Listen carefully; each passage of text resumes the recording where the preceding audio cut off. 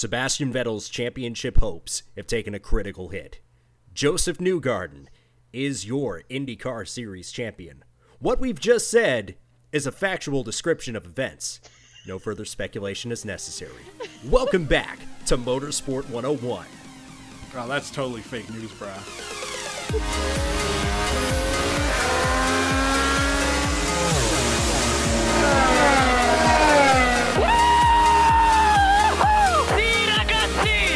Done it, mate. You are the world champion! Hello, and welcome to episode 104 of the Motorsport 101 podcast. Oh, buddy, we've got a good show. We have got a jam-packed show. We're recording on this September 18th, 2017, the day after the Formula One Singapore Grand Prix and the IndyCar Championship finale, the GoPro Grand Prix of Sonoma. There was a 6-hour race at Circuit of the Americas. People went to that. I am RJ O'Connell, reporting to you live from Chattanooga, Tennessee. Let's say hi to everybody who's joined us here. First of all, Ryan King from beautiful New York City. Hello, Ryan. Yes. Oh my God. I had an eventful weekend not watching the Formula One Grand Prix live. I, of course, watched that tremendous Turn 1 incident. I watched it. The first time I saw it, it was set to Celine Dion's My Heart Will Go On. So I knew what was about to go down. Oh, buddy. And much like the movie that song was written for, interest in this race quickly plummeted because it was structurally crap. Zoe Hamilton from Glasgow, Scotland. Say hi to us, Zoe. What was I think you need to. Next I'm going to teach you how to say Glasgow in Scotland. Also ignore the bloody Jim Clark book on my shelf. Yes, because someone is sadly not with us no longer. Yes. Rest in peace. Andre Harrison left us far too soon from a chronic case of cowardice because his man's took himself out of the championship. Go read it in a reputable motorsport magazines online. You can look for them using Google. But yes, Dre is not here because he was scared to talk about his man's effectively giving the championship away to Lewis Hamilton. He was pressured out of the media space by a massive media conglomerate which shall go unnamed. Speaking of overfed behemoths, from Curitiba, Brazil, Mateus Carneiro. Hi, Matt. Hello, everyone. It's surprisingly sunny and chilly, Curitiba. I should have packed a coat today, but everything's fine. Don't worry about me.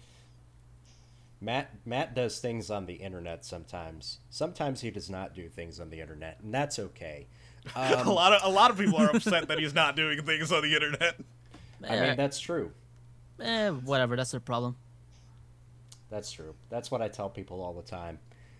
Places you can find us. You can listen to this podcast as you are right now on SoundCloud and on Apple Podcast. Ooh, baby, get that sweet sound right into your eardrums. You can subscribe to us on YouTube at Motorsport 101. Get some original content from the aforementioned and absent Dre. Dre's gonna be back, y'all.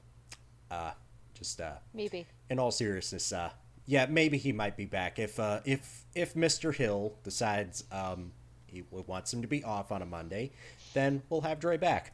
You can follow us on Facebook at Motorsport 101.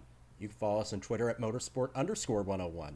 And if you want to support this show and Bike Live on the Motorsport 101 financially, you can back us on patreon.com/Motorsport101. Our personal Twitter handles are at Harrison101HD, at Ryan Eric King with 2 Ks, at RJ O'Connell, at WeZoe, and at Skellingtor.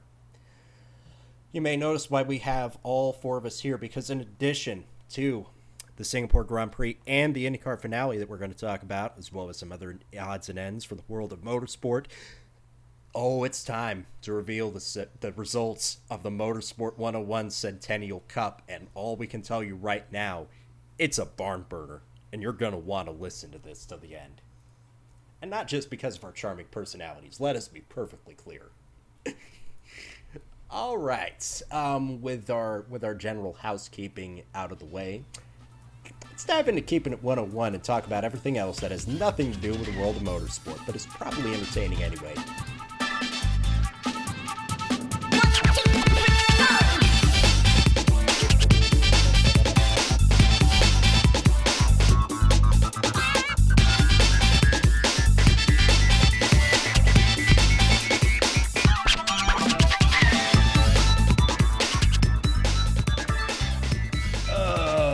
This is kind of our just like sitting around at the barbershop sort of deal, except we're not all like painfully socially awkward when we're getting our hair cut.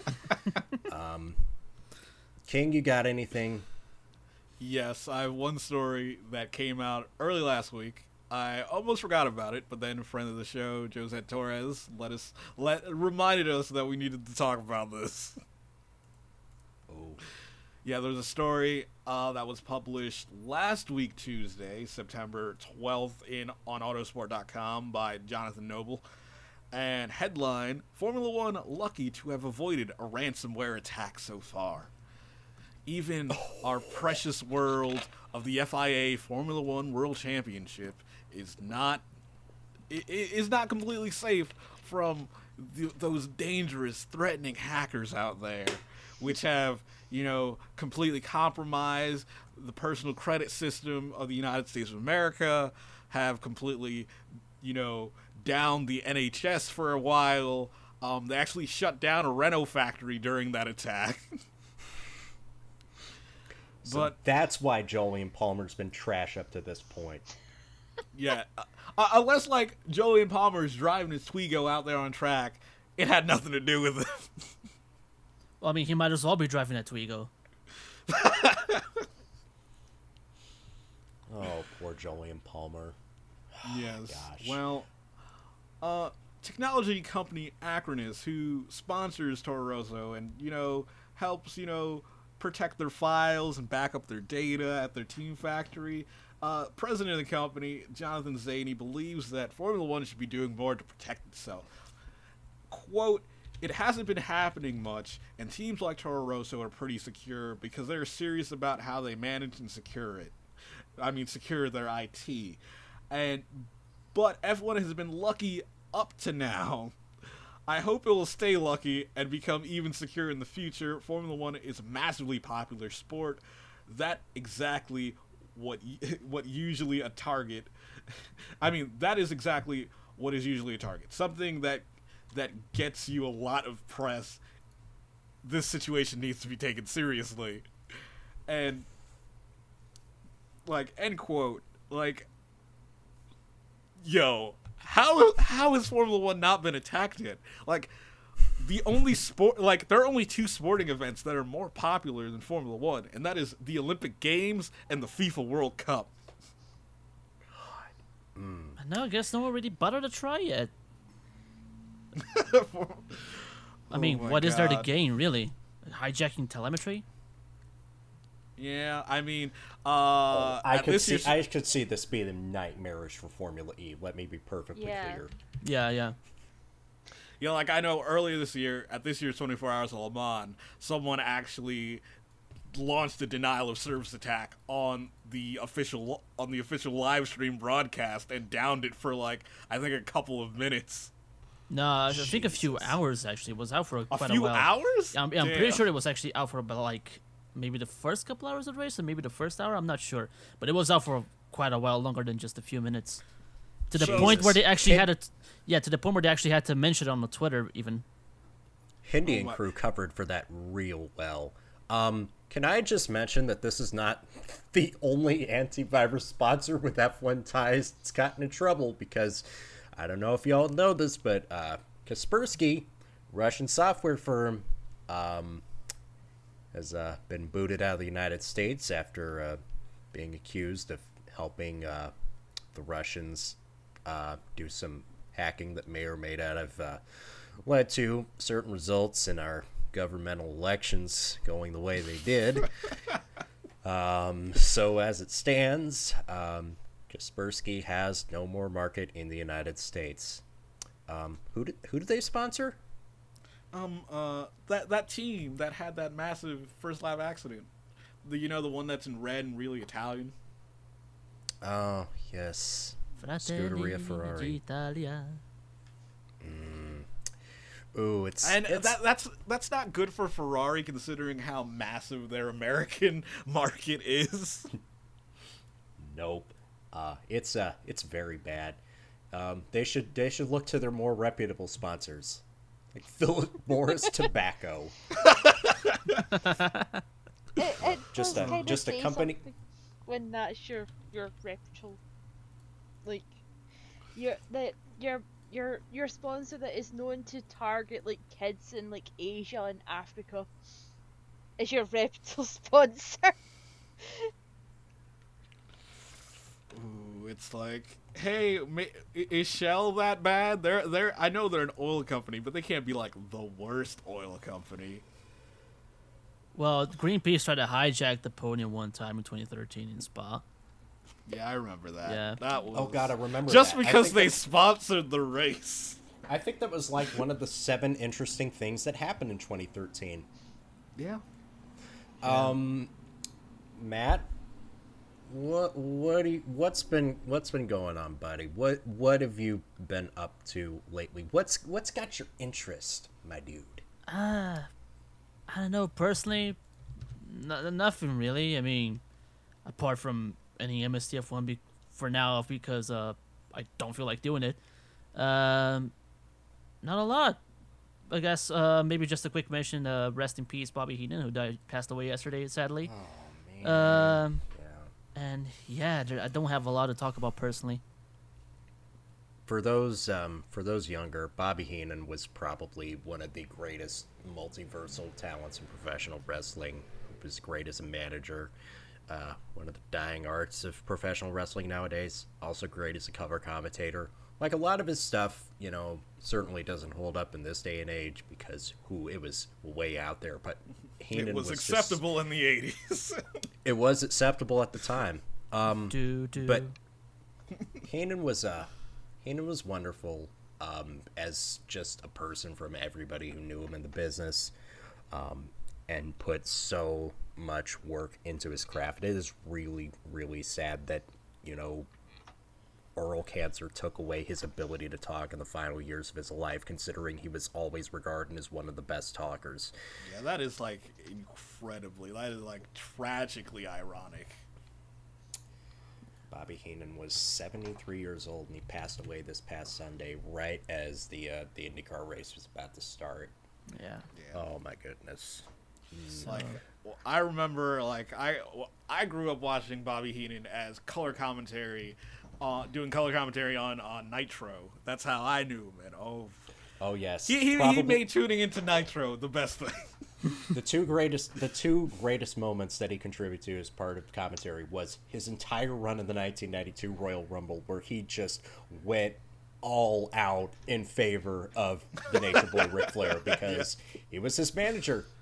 So he was invested on having him win, and it was like watching it with your best friend who was like super invested in one dude, and just having them go through the motions. And now you've given them a microphone for television broadcast.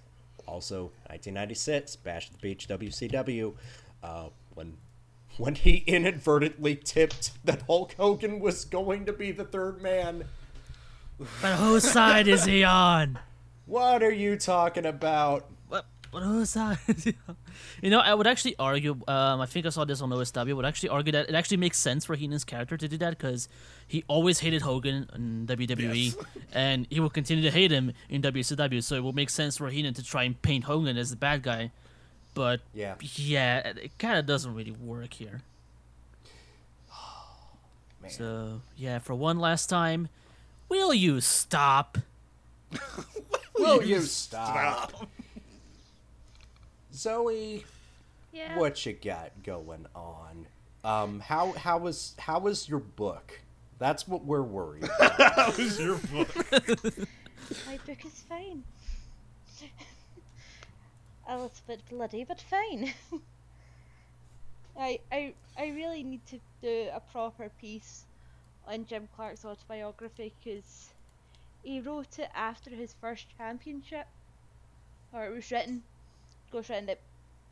at that time, and it's some of the details in it. Like, he talks about obviously the crash Von Trips, but he also talks about being after he won the championship, getting called by the police to get interrogated again about it, because obviously he wasn't going to have told them something 2 years prior, and he's going to remember it now. Yeah. I watched a documentary about that, and it made me upset that they would just continue to interrogate them, almost like they wanted to put the blame on him for causing that accident, because young and reckless driver.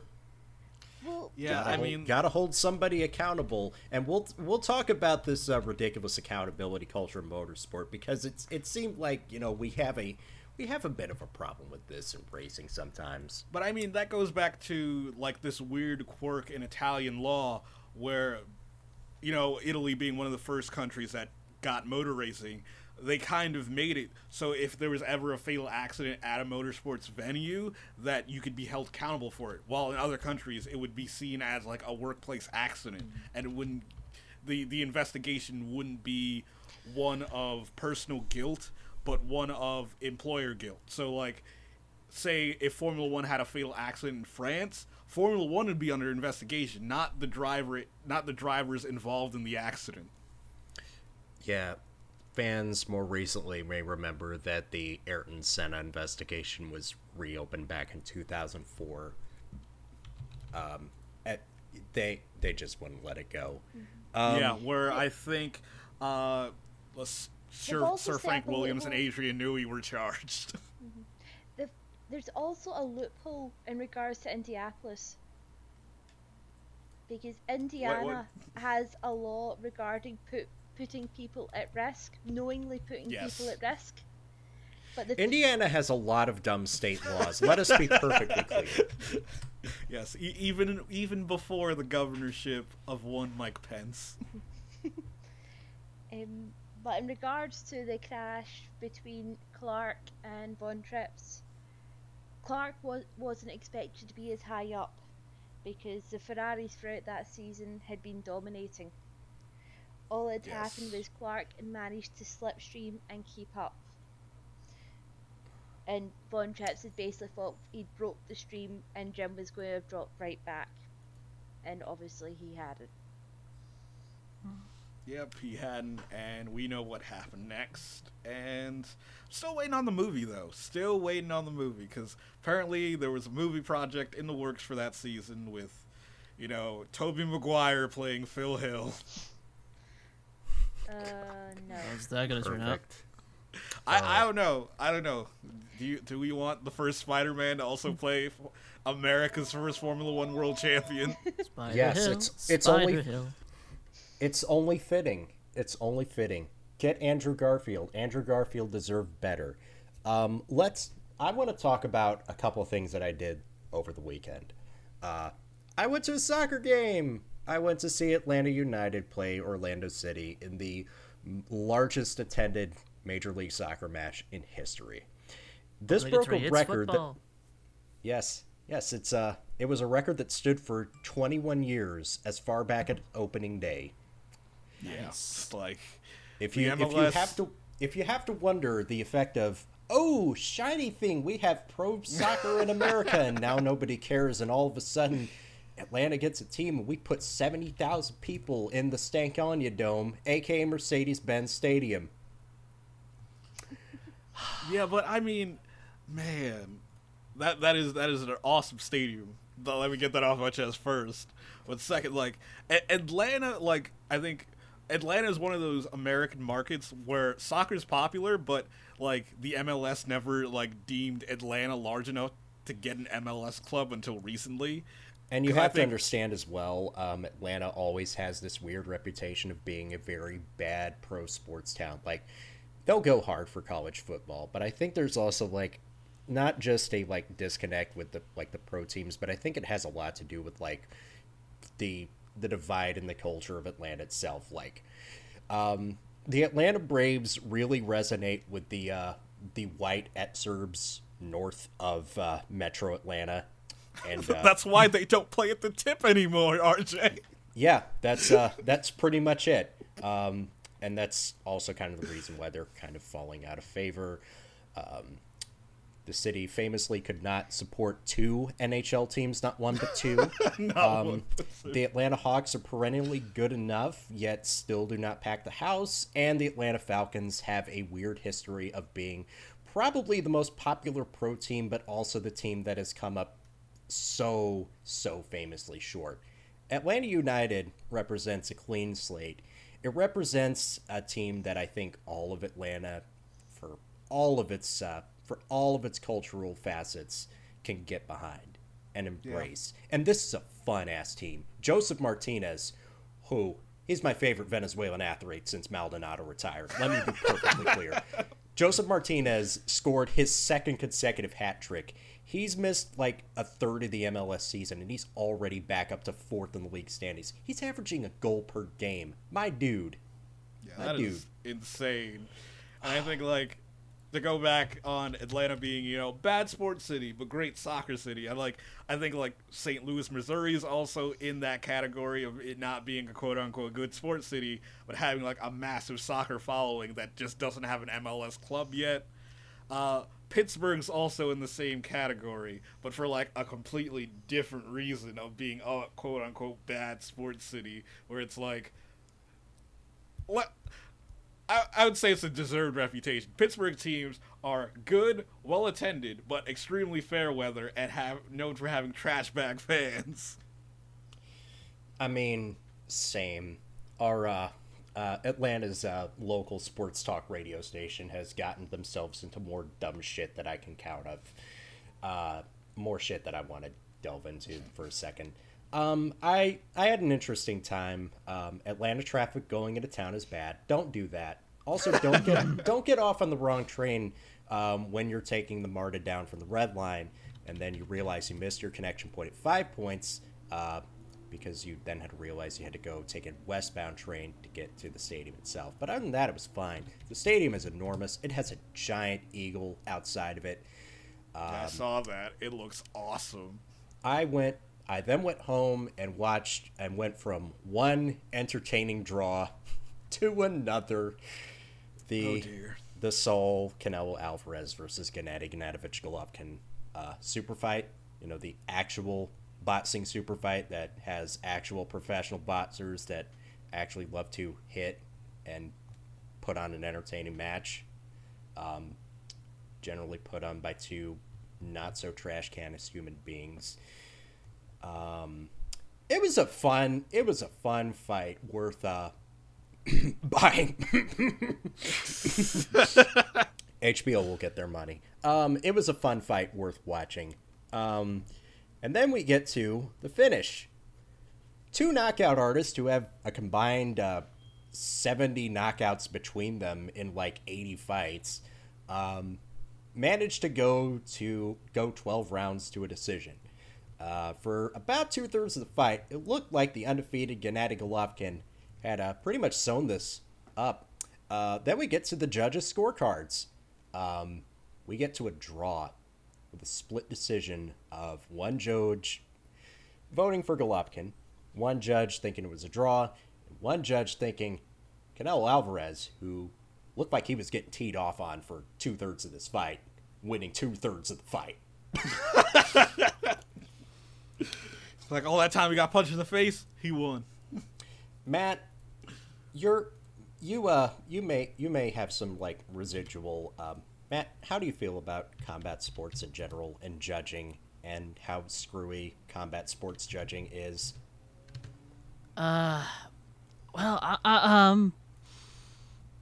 I don't really know. I can't really talk about it because I don't watch a lot of combat sports. The only combat sports I watch are fake, and No, they're much more what do you real. mean? Yeah, like considering how the outcome is come to, yeah, pro wrestling is much more real. Well, On, to be fair to myself, I didn't really watch this one, so yeah, I can't really talk about it.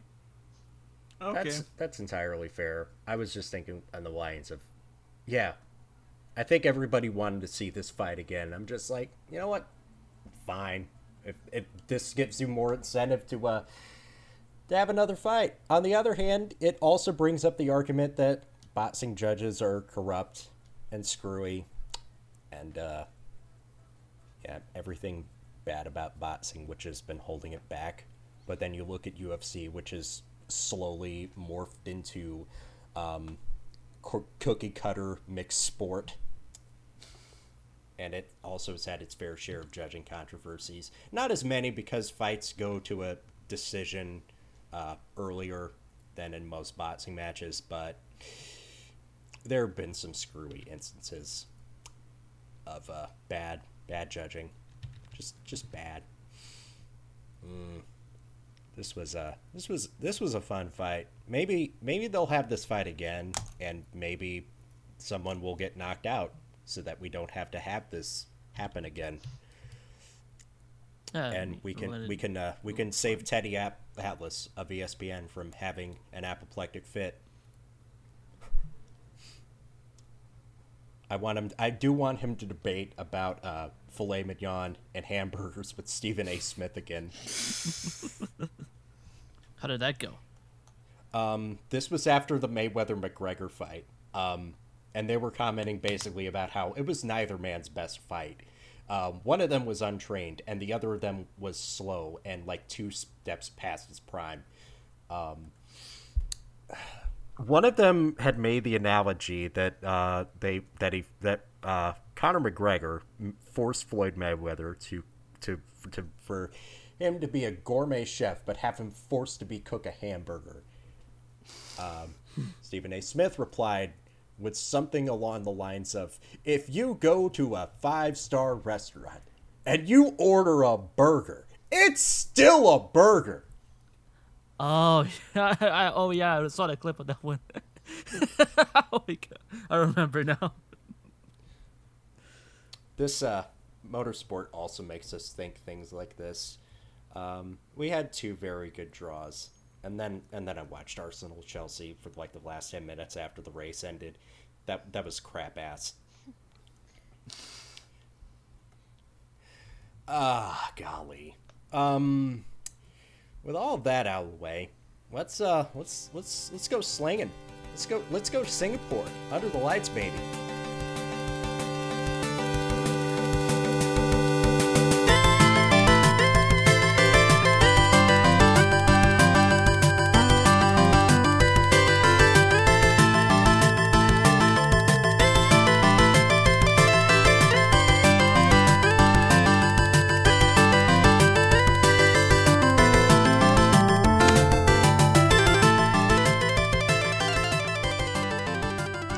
We're sleepless in Singapore.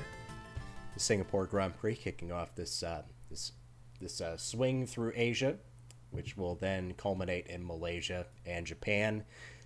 Round 14 of the championship, and in many people's eyes, Ferrari's best chance to regain the championship lead. Sebastian Vettel's best chance to put himself clear of Lewis Hamilton. At a track where traditionally Mercedes have struggled in the last 2 years, and Ferrari and Red Bull have traditionally been better. How'd that turn out? They certainly did something that Ferrari has never done before. Right, they made history by being the first Ferrari team to take each other out on lap 1. I don't know how to feel about this. Like, I know distinctly what happened. some people have no idea what happened, but and some people have no idea what happened, but will assure you that they know exactly what happened.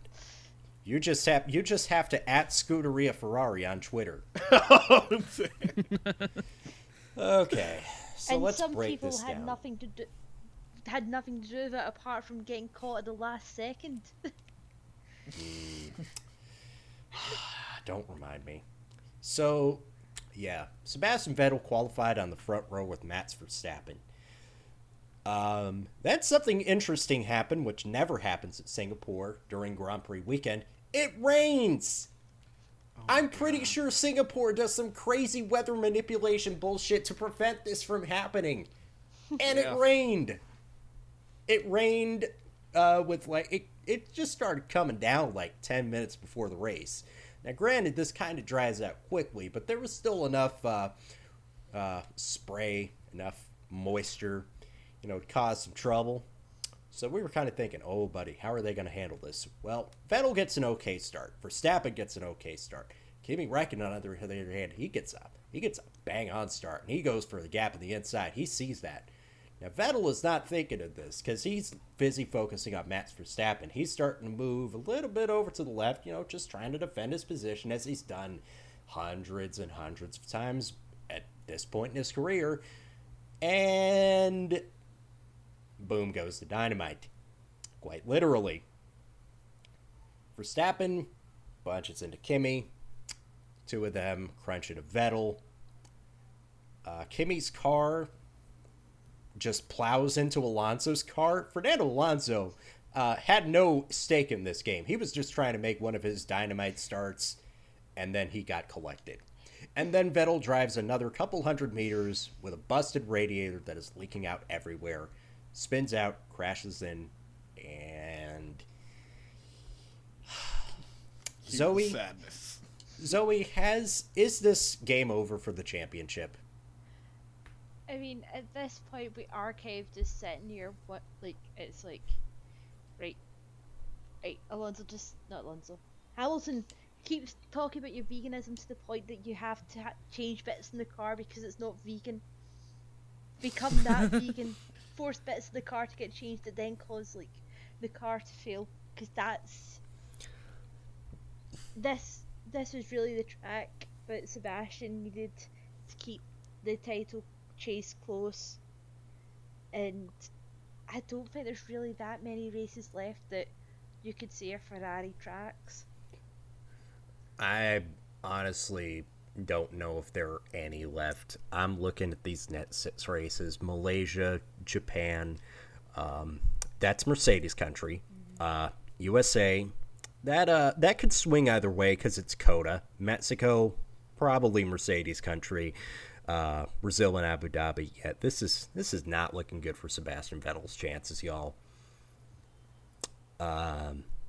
So when Dre and when others are kind of writing this off like the championship is decided, if this just goes to form book in like 2/3 of the net 6 rounds, yeah, this championship's done. It could even get clinched early. Oh my god. Oh my gosh. A whole year for nothing. Yeah, and I've we kind of need to talk about this. Is there enough? Was this just a racing incident, or do you think that there is plenty of blame to go around on any one or two sides of this in particular? Because nobody is sure. Most people believe that this is a racing incident. If you ask Red Bull, it totally wasn't Max Verstappen's fault. If you ask Ferrari, they'll tell you exactly Max Verstappen's fault. Well, And if you ask Max Verstappen, you'll say it was probably Kimi's fault or Vettel's. Or Both.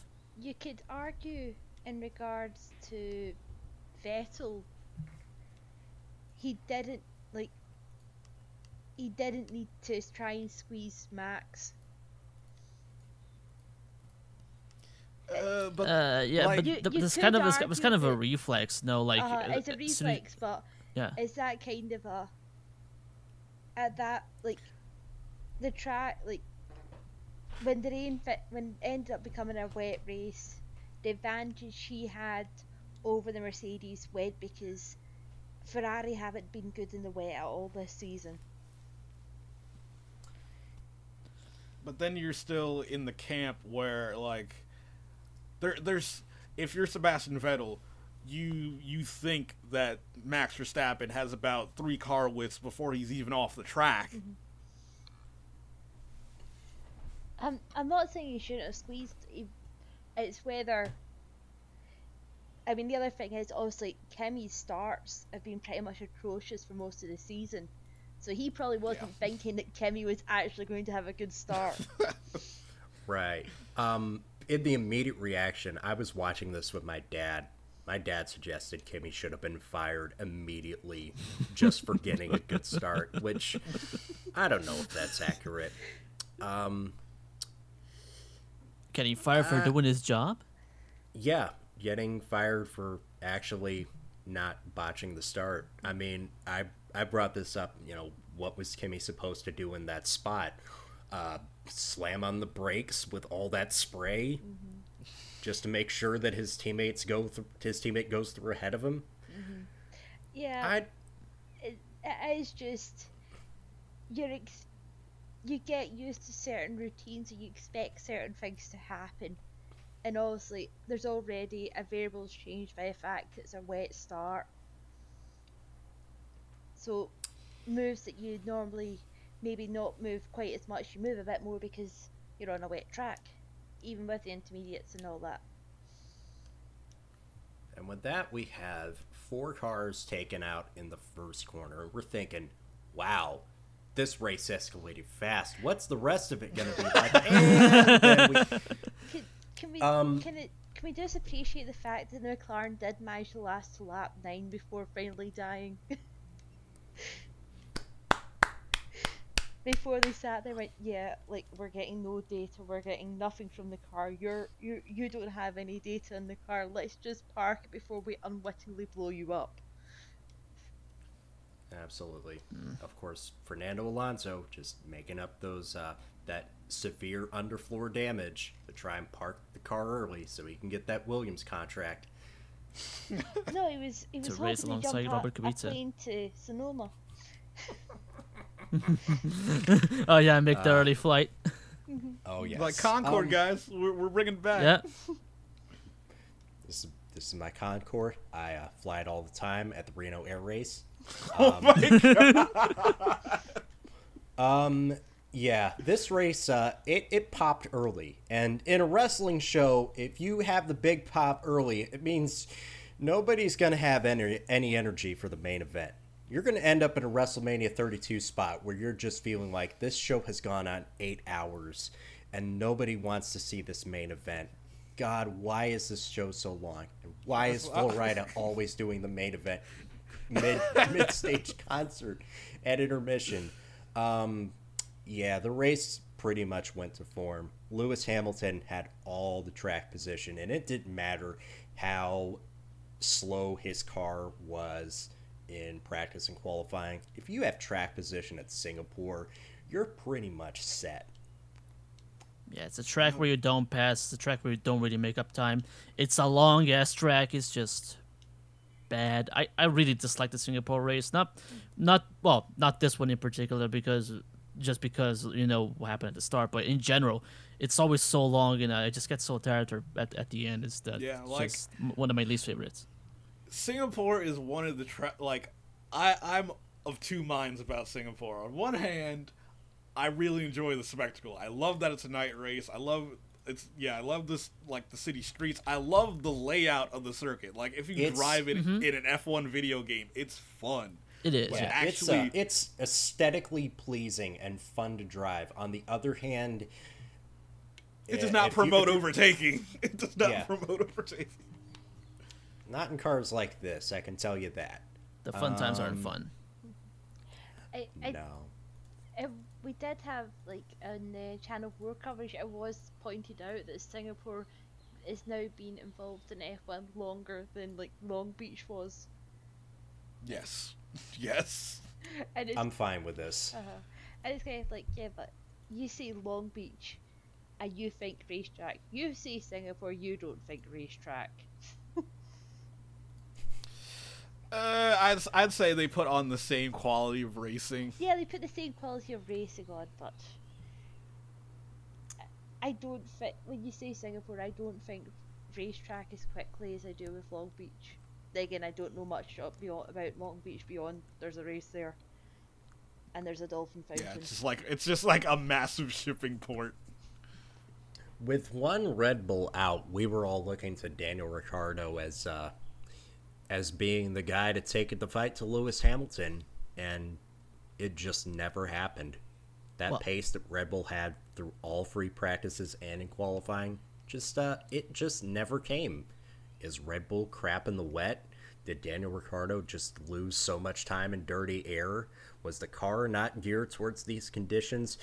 Matt, what in the wide world of sports happened with Daniel Ricciardo? I mean, he got a second place finish. That's not bad, but we were kind of left wondering, but it could have been more. It could have been more. I felt like he kind of started getting close at a few points, but at those very points, then the pace started faltering, and then I don't know, maybe the car just wasn't very. I guess the Red Bull might have lost the advantage they had with the wet race, maybe, and then when they switched to dries, they just couldn't get it back. But yeah, then again, like we said, this isn't really a track where you, unless you're insanely good and have an insane setup, you don't really make up time. It is, you're mostly stuck where you are. Right, gotcha. Yeah, this race started off very fun, and then there was a little bit of attrition through the end of it. We had two different safety cars, one of which made it close at the very end, but not really. Lewis Hamilton won. Natch, Daniel Ricciardo finished second. Valtteri Bottas finished third, and he didn't even have his drink bottle. And if you know anything about the Singapore Grand Prix, you're going to sweat, and you're going to feel miserable. And that's before one of the other drivers in the press room breaks wind in front of you. That's the best clip. If you catch the post-race press conference, not like the podium ceremony, but if you happen to catch the post-race press conference, Daniel Ricciardo lets one rip from down under, and you can see Valtteri Bottas just being unable to contain his surprise, I guess. His surprise, his bemusement, his astonishment. It's still better than the shoey. Yes. Let's make a campaign. More farts, less shoeys. Was it even a shoey at this race? He didn't. No. I didn't see it, at least. I kind of caught the interview. I didn't hear any shoeys. I would think after. It, but I didn't notice it. I think after the Singapore Grand Prix, this is like, yeah, the Singapore Grand Prix is the worst race to do a shoey. That is true. That is true. You do not want to drink a shoey on Singapore. That is a very fair point. But also, I think that even Ricciardo thinks it got old, and maybe he just wants to do it when he wins, which was the whole point from the beginning of the year. But then no, the first podium he gets, he fucking dunks the thing. But yeah. Wait, we forgot to talk about Ericsson spinning out, didn't we? Oh yeah, Marcus Ericsson. He still exists. Mm-hmm. He also spun and ended up facing the wrong way, which had Lewis Hamilton perplexed as to why they didn't just throw out a virtual safety car until he realized that, oh yeah, his car is facing the wrong way in a part of the track that only holds the width of one car, and not in that direction. Which, accept the blame for that. Did you know that Lewis Hamilton is undefeated as a vegan? Can somebody give me success rate than Connor Daly? Yeah, those kill chips have some roids on them. Absolutely, y'all. I want to see the statistics of the crossfitting and vaping F1 drivers. Though one of the things I love, Racer put out an article. saying just the headline: Wolf feels for Ferrari after DNFs, and I'm just like, really? No. Does he though? Does he? No, And like really, No. the best headliner I saw from any of the motorsport lot was Jolyon Palmer discovered he no longer had a ride via Autosport as Autosport. yes. So, Product placement? last week we talked about it. Did McLaren and Honda split up? Yep. Did McLaren get those Renault engines? Yep. Did Toro Rosso have to take on the Honda power plants in exchange? Yep. Yep. Did Carlos Sainz get loaned to Renault in place of Jolyon Palmer? Yep. Did the rumor come out that Jolyon Palmer might have been offered a huge buyout to sit out the rest of the year? Yep. And of course, they all featured in this race with some good results. Carlos Sainz finishing a career best 4th. Jolyon Palmer finishing a career best 6th. Stoffel Van Dorn of McLaren Honda finishing a career best 7th. Out of all of those three, there were some pretty convincing cases for any one of those three to win Driver of the Day. Spoilers, it went to Lewis Hamilton. Who would have been your performer? I would go slightly. I would go with Sainz. I would, as a backup, I'd also go with Lance Stroll, who started in the 9th row and came up to finish 8th, comprehensively outperforming his teammate. Probably nobody important, I guess. Yeah, I'd have to go Carlos Sainz. Yeah. I know I'm a big Carlos Sainz fan, but man, he didn't get his first podium, but a career best finish nonetheless. Same. Sainz was getting close to the podium. Like Bottas was choking a bit at one point, but then the Mercedes power kicked in, and he just had to make do with what he had. But yeah, Sainz was my driver of the day, and also great job for Stroll. I seem to never notice the guys who actually do well in the race, like the ones that come from the back to the top. But yeah, Stroll has been doing very well. Has been doing very well recently, starting from the back and finishing midfield. I also just want to point out that Jolyon Palmer, that actually kind of sucks that he found out he was losing his ride via a post from the Motorsport Network conglomerate. Yeah. Yes, and then that said conglomerate posts a story about how he found out through the conglomerate. Yeah, It's- I must say I'm starting to have a bit of an issue with some of the sort of clickbait titles that Autosport especially are coming out with when it comes to their plus side. Oh boy, here we go. Yeah. Wasn't this a point of contention over the race weekend? Yes, and man, I know some of you are listening, Autosport Magazine. We know that we have some Josh. sort of. Hi, Josh. Sorry, Josh. We're only doing this because we love you, Josh. Hi, Future Dre.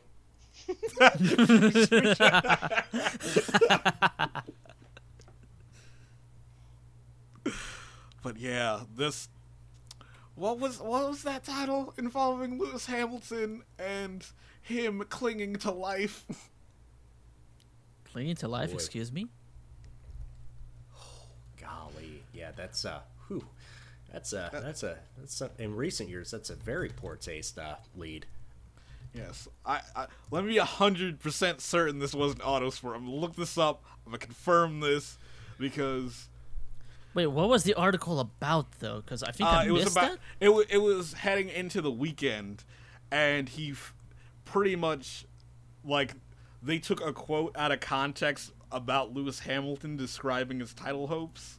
Yeah, I missed that. I didn't see that, and I'm kind of glad I didn't see that actually. Y'all, Sergio Perez quietly had a pretty good day in 5th. Romain Grosjean snuck his way into the points. Pascal Wehrlein almost scored just from the fact that he survived. We mentioned that Carlos Sainz didn't score his first podium. You know who else didn't score his first podium this weekend? That would be the third fastest driver of the winning team at the 2015 24 Hours of Le Mans. That would be Nico Hülkenberg, who only completed 48 laps with a hydraulic issue. He got up to third at the start, and immediately everybody was, oh, this is going to be the race. This is going to be the race that Hülkenberg starts. And I was looking at it. I'm like, no, he started the race on wet tires. This track is drying out so fast.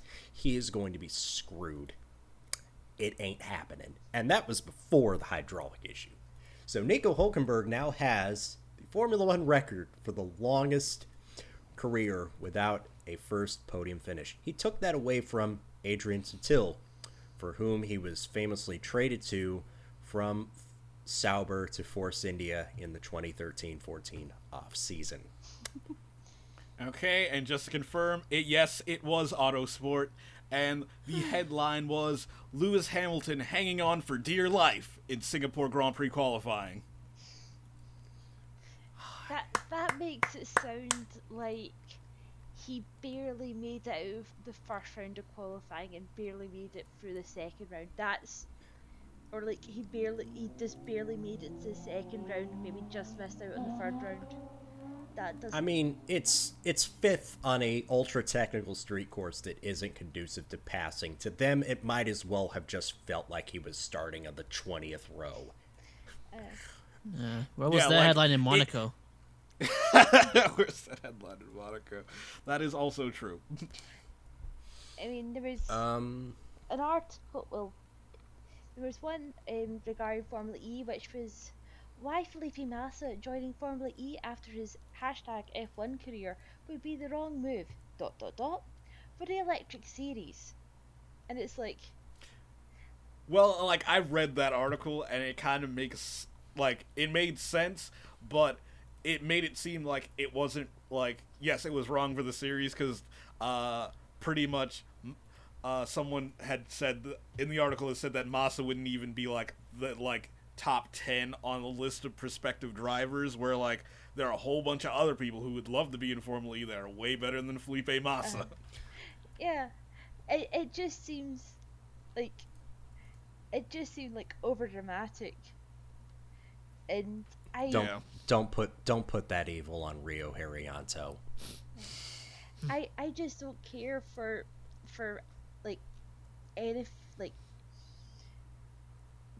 any Twitter stories that are linked where that's what starts it before you reach if it starts like that, it's like I don't really care. It's like no headline should be in the form of a question. That is terrible. Mm-hmm. No, that is terrible writing. Yes. Isn't that like writing 101? Don't put the question in your in the title. But I actually managed to get the author of this article to respond to me because it's like they're trying to, because I felt they're trying to make this sound like a controversial opinion. And it's like, yeah, I can see why Felipe isn't really ideal. Like, yeah, you're not really going to want to be considered that, when this is where all the F1 drivers are sort of going to out to pasture, you don't want that to be the view of your series. So it's like, don't worry. We've got some names here that are coming to the for the Formula E test in Valencia. But I had him say, I said, I'm loving how all the controversial pieces have been behind paywall recently, to which they went, hey, not hiding at all, just part of more in-depth stuff we offer our subscribers. Had a lot to say on the subject. It's like, yeah, reading that. Yeah, it's basically saying that they can't put news behind a paywall. That's the number one thing they can't do. Mm-hmm. Oh, and it's just it's smart. Yeah, it was just it does. It doesn't give me, and I'm not incited to read it, which is what I kept saying. It's it felt clickbait. It felt dramatic when it wasn't needed. Yeah, they've been trying to get people to sign on to Plus. They have a free Plus article about basically what to do. Basically they wrote an opinion piece, because that's what the Plus articles are meant to be, opinion pieces. And they have an opinion piece out about how the WEC should move forward to stop their decline, which is like a great aspect. That's a great thing to look into. But I'm not enticed to read it when the headline is how the WEC plans to stop the rot, and it's like, The rot. like, yeah, you're trying to be like catchy and like clever and Yeah, witty, like, but it, Am I reading my local tabloid? Like, yeah. yeah, Yeah, Am I reading The Sun? exactly. the Oddsport writer is Scott Mitchell. Hello, if you happen to be listening. His final response to me was, "There's a difference between baiting for cheap clicks and trying to encourage people to read an in-depth piece they'd otherwise overlook." And it's like, yeah, but I've just said, like, I literally just said I'm overlooking this because I feel like this is like a pointless fluff piece. Yeah, like he basically just like in that it's like, oh, we're gonna do it. Like you pretty much pointed out that you're pretty much doing the same thing that you said you're not doing. That this you're trying to sell it as clickbait. I love how we're having a much more in-depth and interesting discussion about clickbait than we are about the actual Singapore Grand Prix. That's the kind of race it was. I rate this final score of 118, 110 Canelo. That's actually Dre said that first. He gave me permission. He gave me written consent to use that joke. Please at him at Harrison101HD to send your complaints. We had Hamilton winning from Ricardo, from Bottas. Carlos Sainz finished fourth. Can we just rename it Singer Snore? No, because I will always be up for a Singapore race. It's an aesthetically pleasing event. It's aesthetically pleasing, but at the same time, it's a bit like Monaco, where unless the safety car comes out at the right point in the middle of everyone's trying to do their pit stops. So are we on board with stage racing at Monaco? No, that still wouldn't make any difference because let's face it, would just be the same person winning all three stages. I don't know. Make them start from the back every time they win a stage. Like just pile on gimmick after gimmick after gimmick until it finally gets exciting. Let's put playoffs. Playoffs. Jolyon Palmer in sixth. We'll stick a Joker lap in. Stoffel Van Dorn in seventh. Lance Stroll in eighth. Romain Grosjean in ninth. Esteban Ocon in 10th to round out the points. Let's look at this Drivers' Championship here. As we mentioned, Lewis Hamilton has now gained a whopping 28-point advantage over Sebastian Vettel. That lead is now 263 to 235. Valtteri Bottas is solidly in third. Daniel Ricciardo has moved up to fourth. Kimi Räikkönen is fifth. And congratulations, Sergio Perez. It's your lucky day. You're now level with Max Verstappen on points at 68. Yes. With Verstappen getting the edge on countback. Esteban Ocon in eighth, chasing Chilton's record. Carlos Sainz in ninth. Nico Hülkenberg slips down to 10th.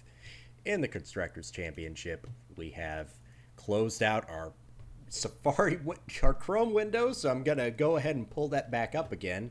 I can tell you without even looking that it's a lot in favor of a Mercedes here. One thing before you say it, I read it. Someone on Twitter said that Max Verstappen has only finished 50% of his races this year.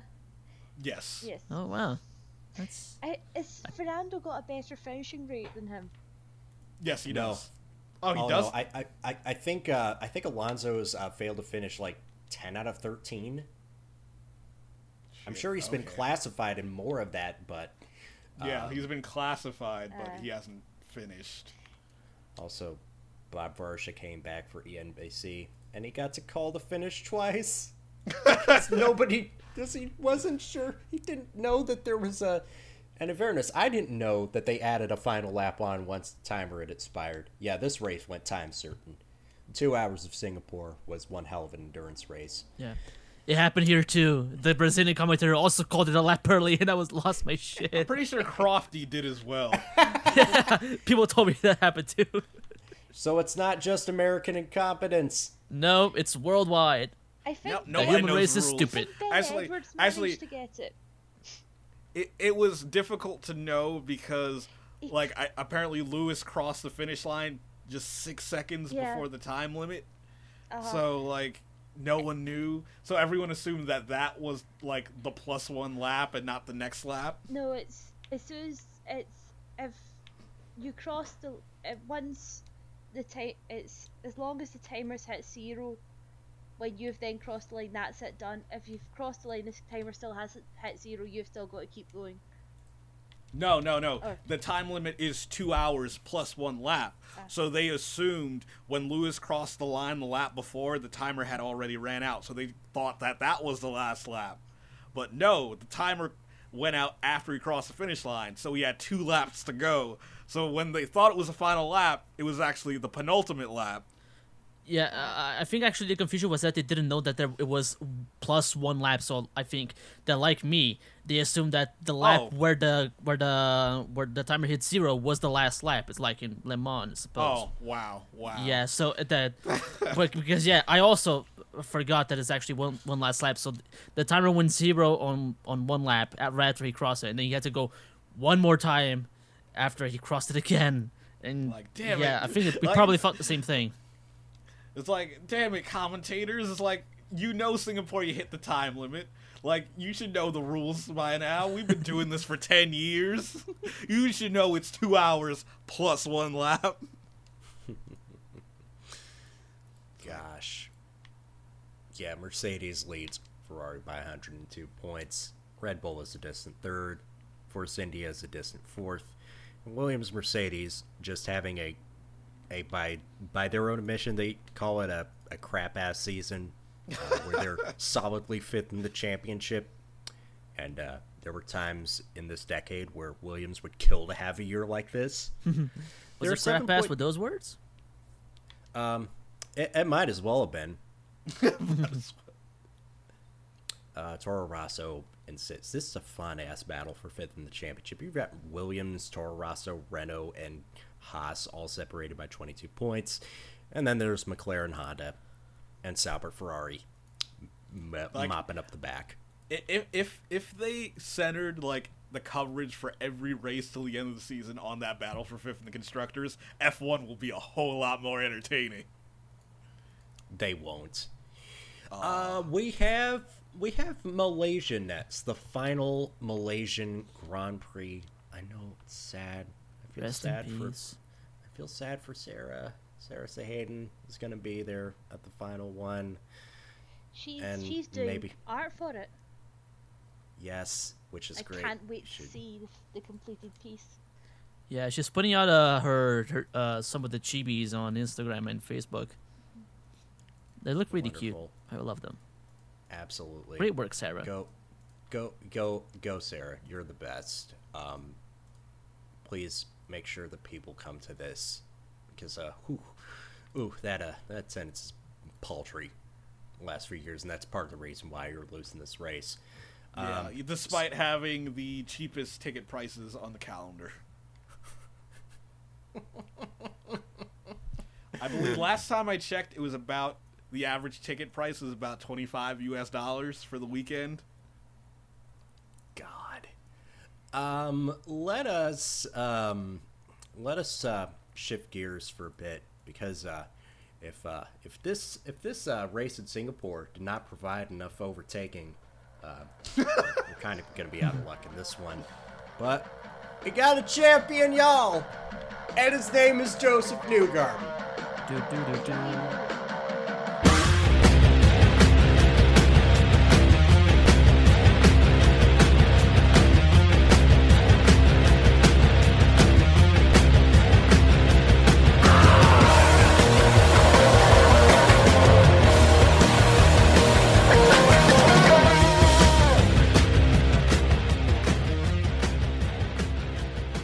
Zoe, describe our new champion. as you have read it and sent to me in the first of our mailbag questions. Oh, this was from Forbes. Oh god, I need to get it up now. He sports Ken doll good looks, but he's also an endearing goofball who doesn't take himself too seriously. And he just keeps on winning. He didn't win this race, but he won the championship. Joseph Newgarden is your IndyCar champion. It happened. It happens. Joseph Newgarden, his first year with Team Penske, like, I kind of shot my shot a bit. I'll admit, I believe I called Joseph Newgarden to win the championship last year, but I was kind of thinking like, well, maybe he just kind of eases into it, and he's still got time on his side where he doesn't have to win the title this year, and he'll still really impress. And then, oh my God, he's your champion, and he leads the series and wins and takes his stuff to a whole new level. This was fantastic. The rest of the GoPro Grand Prix of Sonoma was it was honestly kind of forgettable. We raised the point maybe the finale should be an oval instead of a road course that isn't like, you know, notoriously bad for passing. And sure enough, as soon as Joseph Newgarden qualified in the front row, I'm like, yep, that's it. That's the time. All he has to do is not fuck this up. He has to not do a Montoya. It's fine. I'm at peace now. Joseph Newgarden is the youngest champion in American open wheel racing. I want to say since Sam Hornish, and the youngest unified champion since Jacques Villeneuve. Also, when Scott Dixon won his first championship, it worked out in terms of number of wins, number of podiums, exact same. He's mirrored Dixie.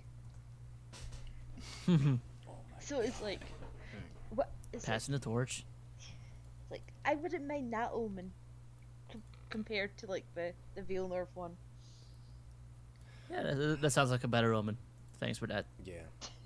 Thank you for that. Nobody needs to be reminded of Jacques Villeneuve. Especially lately. Y'all, this was a fun ass season. Like, there was so much stuff that happened into like this thickly condensed brick of an IndyCar season that we just swallow up in one bite in like a span of like 4 months. We have a new champion in Joseph Newgarden. We had 10 different winners from 17 races. We had a first-time Indy 500 winner. We had tons of competitive parity. Yeah, 6 different teams won races this year. 6 drivers went in with a mathematical chance of winning. Yes, and credit to NBCSN for not succumbing to the news media's attempts to try and discredit Alexander Rossi's championship challenge, which even though that challenge ended quickly. Yes. Yeah, that it ended fast. In fact, he slipped behind Graham Rahal in the points. Although it was mechanical rather than him having a crash. Right. Yeah, it was an honorable retirement, I guess. Yeah. I will say that the closest thing this race got to interesting, because I was just worried that it was going to end in tears, was after the final round of pit stops where Simon Pagenaud had managed to get the jump on Joseph Newgarden. The undercut worked for Pagenaud, and Newgarden came out right behind him, and you thought he was going to make a move, but Pagenaud, kind of having Gateway in the back of his mind, was just like, oh no, kiddo, not so fast. I'm just today. gonna not today, Joseph. Also, And he just threw the block. No, mon chéri. Tim Cindric constantly they were constantly going to like at the end with Tim Cindric on the radio to Joseph, reminding him like, you've got the championship, you don't need to do anything, just let him get this win. All I could think was back to 2014, and every time Will went to go to the pits, Tim going, have you got the brakes, your track limiter on? Remember, you're going into the pits, track limiter on. Because I think in that season, Will managed to get I think in about nearly half the races he had to do a drive-through penalty for speeding in the pit lane. Oh, dear. God. Man, he could have lost that one for me, you know? Yeah. Just looking back on this season as a whole, I mean, we all kind of expected that Penske was going to be a factor, and Chip Ganassi as well. But Zoe, you made the comment that was Scott Dixon getting better support in his championship bid from people who aren't even employed in the same team as him? Yeah, it got a bit funny because you sit there and you always hear how it's the terrible thing if you and your teammate are fighting for the championship, because you are going to have bias and this, that, and the other, and it causes problems in the team. And you looked at Penske and you had well designed between what the last race and this race to go surfing and injuring his knee. And at one point you had Joseph was basically piggybacking him between the interviews they were doing. Gosh. There's pictures of Joseph giving Will a piggyback because Will couldn't really walk. And it's like, yeah, you can tell they hate each other. It's totally I was really hoping they would have done a repeat of the pictures from last year where you had Simon and Will sort of with the fists up at each other, and both of them are clearly trying not to laugh. As they try to look like they hate each other. But meanwhile, you had Scott on his own in the 4-car team, literally on his own, because I think at the end of the season, at the end of the race, what was it, Tony was the highest up in the championship at 10th? I think he just managed to stay in the top 10. Yeah, he was 7 points ahead of Matt Chilton. And Maximum Chiltonium. I mean, in the end, it ended up being that Marco and Graham were playing better wingmen for Scott than any of the other Ganassi guys, because both of them had several opportunities. They could have easily overtook Scott a couple of times, and they didn't. They just held position. Well, I have this strange theory where they really, really didn't want to upset Scott Dixon's significant other. Yeah, oh my gosh, poor Emma Davidson. She's just trying to be a good fan. She did quite well until she posted the picture of her throttling Joseph's girlfriend. It was quite funny. I mean, before the race, she posted a collage and it's the two of them just posing and giggling and all this. And then after the race, whenever they went for the sort of party, her throttling. I mean, yeah, the joke wasn't good. The joke, the picture was in good nature, but you know that deep inside, she really wanted to do it. Boy, it's Emma Davis Dixon. She really wanted to do it. Yep.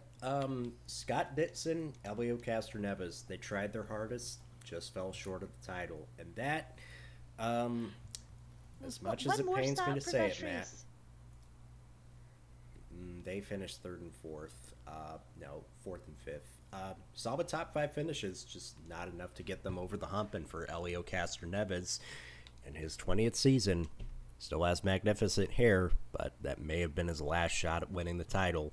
A point that NBCSN pit reporter and frequent job searcher Robin Miller just brought up immediately after the race was over. Don't forget, it was Robin Miller that got Joseph this right. Yeah, that's true. At the closing laps of the race, Robin Miller goes off on this monologue about how he got it into Tim Cindric's head. Tim Cindric, who didn't want to sign Joseph Newgarden because he was immature and he wrecked a lot. But he just reminded him of Parnelli Jones and Mark Donahue, and he had to sign him. And then After 4 years of having to jab needles into Tim Cindric's back, he finally relented and gave Joseph Newgarden a drive at Team Penske. And all along, he was actually just a case of a young driver just steadily progressing from being a promising prospect into being a true talent. Yeah, I mean, just it wasn't like ignoring an interview that would happen later on in the broadcast where Roger Penske pretty much said he's always had his eye on Joseph, but last year he knew it was time. Yeah, well, you'd already had Ganassi had tried to take Joseph previously, but Joseph refused because he was sticking with Sarah Fisher. He was loyal to Sarah Fisher. Curiously, after one season, like the first season that he wasn't, like obviously last year, it was no longer Sarah Fisher, Ed Carpenter Racing, it was just Ed Carpenter Racing. And that was the year Joseph left. Hey, it's like, isn't that Ed Carpenter, the guy that I replaced at Sarah Fisher? Yeah, at Sarah Fisher Hartman, because he just bounced with this sponsorship? Yeah. So for that, we have to say thank you, Sarah Fisher, for giving us the next great American racing superstar. Like, I said after the race that I think that, like, over-the-top nationalism and American exceptionalism, especially in IndyCar, a sport that has a nasty history of jingoism that has threatened to damage the sport for years and years, it's kind of ridiculous. But at the same time... What do you mean threatened to have damaged the sport? It has actually damaged the sport. That's true. But I do also want to just bring it back to the point that I think Joseph Newgarden is a genuine star of the future. He's going to be your rock for 15 years. You have a kid who is media savvy, who has good looks, who can say all the right things, but can also drive the hell out of a car. You have this golden opportunity to build your series around somebody who's going to be here for years and years and years, because you know that NASCAR is not in a position to do what they did with AJ Allmendinger and lure him away with a multi-billion-dollar contract with an upstart team just as Allmendinger was hitting his stride. God damn it. I just made myself sad again. Or Tony Stewart before him, or Jeff Gordon before him. Or you could just do and the less said about Ryan Hunter-Reay, the better. As David Land, our friend of the show, said, you had 2 opportunities with Ryan Hunter-Reay, and you messed him up twice. Do not mess this opportunity up with Joseph Newgarden. He's the guy driving for the preeminent team in the sport. He is the most likable champion that we've had in a while. He is genuinely fun. Does anyone remember the time that Joseph tried to do a video blog on YouTube? No, I don't remember. No, that was before my time. I think my first exposure to Joseph Newgarden as a person was when he did this vignette for then versus, at the time, the broadcaster for IndyCar, where he was like, let me go around the paddock and see who can recognize me. For a short period of time, he tried to do a video vlog. He doesn't like doing video vlogs, but he wanted to interact with his fans. And it was that one episode, it was like, I'm late, but I've got it out before the next race, so I'm early. It's like, no, I'm still late. And it was just like, he wanted to try and interact with the fans. It wasn't, like, probably if he'd done it now, he'd be a lot more comfortable with it, but at the time, he wasn't quite comfortable with it. Yeah, like, Do at we the time, realize he wasn't comfortable with it, and he also didn't have that many fans, because, like, from that vignette, he went around, like, the merchandise haulers, like, really no one knew who he was. And he's like, it's like, I'm Verizon IndyCar, I'm Izod IndyCar driver Joseph Newgarden. I think it is very appropriate that the championship battle in the final race of the season went down to the 2 co-stars of Drivers of the Corn at Iowa Speedway. Foreshadowing that there in the history, or in recent history of motorsport, there's only been 3 drivers in open wheel racing who have completed every lap of a season. Michael Schumacher, Simon. Tony Kanaan, and now Simon Pagenaud. Yeah, that's like something that goes underappreciated. Like, yeah, Simon Pagenaud didn't successfully defend his title. He came close and he finished every lap this season. Simon Pagenaud is for real. And we kind of take for granted the fact that, we had such a rough first start at Team Penske. They started over with a brand new fourth team. Yeah. Like, that's something that doesn't get talked about a lot. Like, I don't care if it is Team Penske. You're starting from scratch. Yeah, My like dude. Like that team for the most part was Team Penske in name only. They hired like new mechanics, new engineers, new everything. Oh my gosh. This was a good ass season. Why does it have to be over already? Football. Football. And Are you all ready for some football? Football. Also, I wouldn't mind if the IndyCar season ended where it does now, if it just started earlier. Like, if we started, like, how we have, like, the Memorial Day Classic, that being, the Indianapolis 500. We have, Pocono close to Labor Day. It'd be nice if we had, like, a 500-mile oval race to open the season, like, in February around President's Day. Homestead. Yeah, probably Homestead. Or Fontana. Either or would be nice. Fontana, I think isn't it makes Homestead a like a little As long as it's not a night race. tilted? I don't want another Fontana night race. I don't think. But yeah, you could have Homestead as a night race and it would Yeah. be fine because it's Miami. Yeah, because I think every time it was ending at Fontana as a night race, I was a mental wreck. Oh no! Oh right, yeah. Fontana used to be like an actual Yeah. night race. Jesus, Yes, and that would have wrecked me too. yeah, It's terrible. It's terrible if you just live on the East Coast of the United States. because I think, I looked at my time hop in regards to this time last year, where obviously it was the last season was the same time, and I've literally got one, and it's obviously in reference to Will's car deciding to die, and it just, oh god, where is it now? And it just goes, what the fuck, don't do this to me. And then I'm not crying, I'm really not. And it's like, yeah, that'll be when Will's car died. Like, Man. I can literally tell that was what was going on there. And probably if I had Twitter back a couple of years ago, I'd had the exact same thing when Will chose the no at Fontana a few times. Yeah, whatever happened. That would be great if we could do the road course at Daytona, even though, like, oh my god, I didn't even know what they were thinking. We're like, yeah, let's test out the road course at Daytona. Maybe IndyCar could race at Daytona International Speedway. That would be cool though.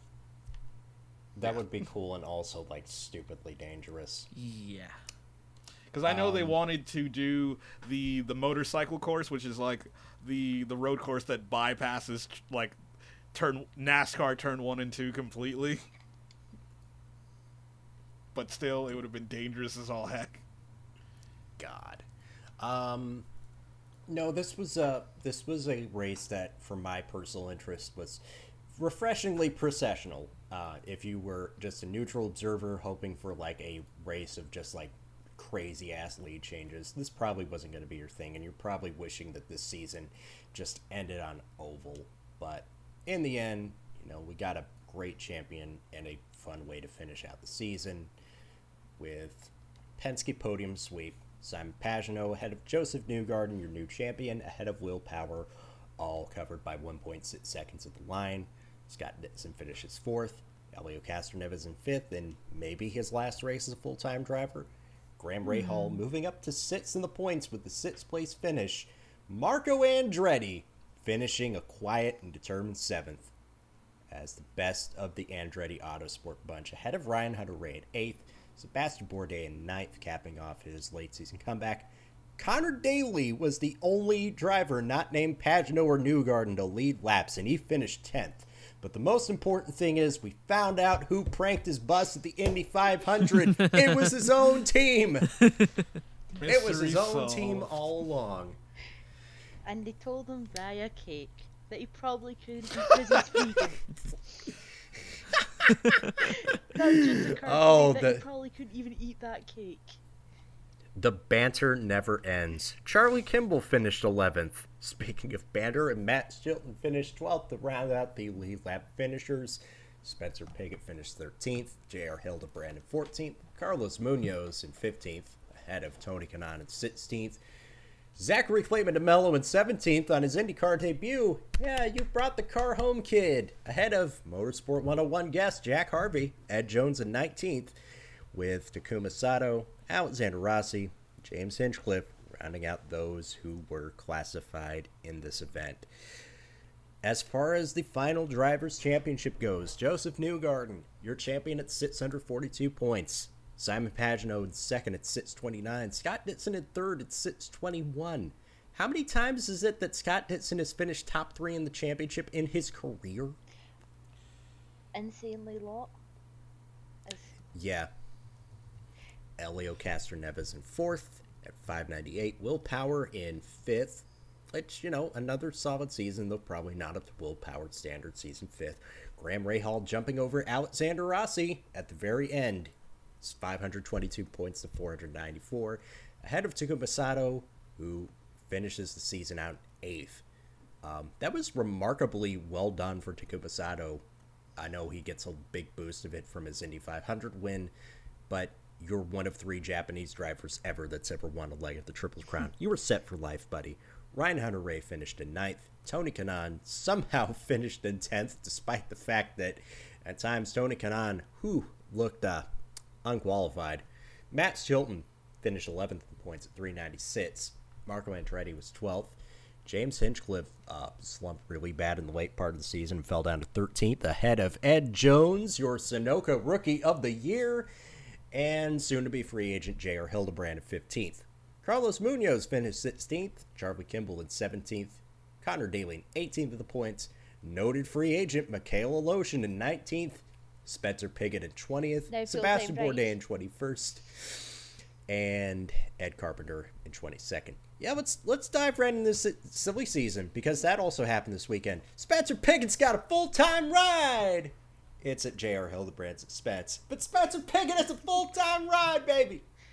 Yeah, that's like... it's like, Ed, get out of the car. Just leave it. Even Paul Tracy Oval Master. Oval Master needs to become Oval Mentor now. Like Ed Carpenter. Oval Master, I've made Uncle this point. Dad. I've made this point before. As long as Ed Carpenter feels in his mind, as long as we feel like Ed Carpenter is fast enough to have a chance of winning an Indianapolis 500, he's not going to let it go. He's going to become this generation's Gary Bettenhausen, where he's going to drive to 50, and we're all going to get sucked into thinking that this is the year that Indiana native Ed Carpenter wins the race. I don't mind if he just done Indy. If it was just Indy, I'd be fine with it. It's like you're taking up seat time when you really don't have any point to it at this point. It's like, it was different when you could still have maybe just said, well, yeah, you could win the championship just off ovals. You can't now. You're basically... I don't even think there was it's been a long time since you could win on just ovals. I know. That before Ed even started doing just ovals, you couldn't do it. Mm-hmm. I know, but I mean, that was the only time you could have justified. And here's the thing: when the series was all ovals, that was when Ed Carpenter was not at his best as a driver. Yes. Yeah. That's the crazy ass thing. Who's gonna form the second half of the Voltron in car number 20 with Spencer Pigot now in the 21 full time, finally getting that oval experience? Oh, god damn it! Hey, is Pastor Maldonado's number still around? He was in consideration for it early 2016. I mean, they've already lost the title of All-American team to Andretti Autosport. That's true. It's your lucky day. Zach Veach forms the fourth car. They announce the sponsor. He's going to be in car 26. Will they have room for a fifth car? Probably going to be redundant now that Fernando Alonso is, probably going to stay. Probably going to stay in Formula One. Just come to IndyCar, my dude. Chip Just come still to like IndyCar. Chip still all hashtag I like winners. That brings us to a segue. We're gonna dip out of the mailbag here. From Marcus Hoare, if you were running Trevor Carlin's rumored IndyCar entry, who would you pick as drivers, other than Matt Chilton? Fuck Matthias it, let's swing Leist. for the fence. Swing for the fences, because you know who was Carlin's lead driver in the 2010 GP3 series? Who? No. Joseph Newgarden. Fuck it, why not? That would Why? be some swing. Why not? Matthew Mr. Brabham would be Meeseeks. quite good. Yeah. That's you. Still got a young team, someone who's still got the experience and all that, and I think he's having way too much fun in Stadium Super Yeah. Trucks, the only real motorsport, made famous by Ari Lyondike Jr. of The Bachelor. Mr. Meeseeks at Dr. B _097 with the confirmed new teams and potential new teams coming in for 2018. How many cars will be on the IndyCar Series next year? Probably gonna hard cap it at 22, y'all. Yeah, 22 with 33 on the 500 as always. And maybe a few extra entries on some of the larger ovals. Maybe Harding is going to come as another, like an extra entry. Not full time, probably not. Or maybe one Steinbrenner Racing could decide to push up their lone driver for a one-off attempt at the 500 a year before his full season debut. let him try and get that youngest ever Indy 500 winner. Yeah, just like we're right up against the age limit. We're pushing it hard. We're like within days. Because IndyCar really needs a comparison with Max Verstappen. Yeah, but Henry Chapman. to be fair to like Colton, at least he's actually going up the ladder. He didn't just do like one season in open wheel and was then straight up to IndyCar. This is what is second or third, fourth season? Because he was over in Europe for a while, and that's him now back in America, and he's doing a second season in Indy Lights. So I mean, Yeah. Yeah, He's but it's already- kind of because he can't. Yeah. yeah, If he but could, I'm pretty sure he would have been going up.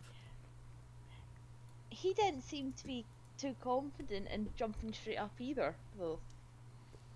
Well, I mean, it's a variety of factors where it's like, yeah, he didn't win the championship, but like, it's not like Kyle Kaiser was some like random guy off the street that he lost. Kyle Kaiser is an extremely talented and competent driver. Like, there's no doubt Colton Herta would be competitive if he went to IndyCar next year. The fact is that yes, he didn't feel confident. Like, for him to race full time next year, he'd need to be confident enough to ask IndyCar to make an exception to their rules to let him run. Is he the answer to Henry Chapman's question? What driver from the Mazda Road to Indy has the most promise in your eyes? Victor Franzoni. I'm going to go off the board. Oliver Askew, first year in USF 2000, wins the title. He's got a Pro Mazda scholarship. Probably going to win the title because Pro Mazda has like 8 cars. Oliver Askew was really good in USF 2000 this year. Obviously, a lot of people look to Colton Herta as being the next second-generation American superstar of open wheel racing.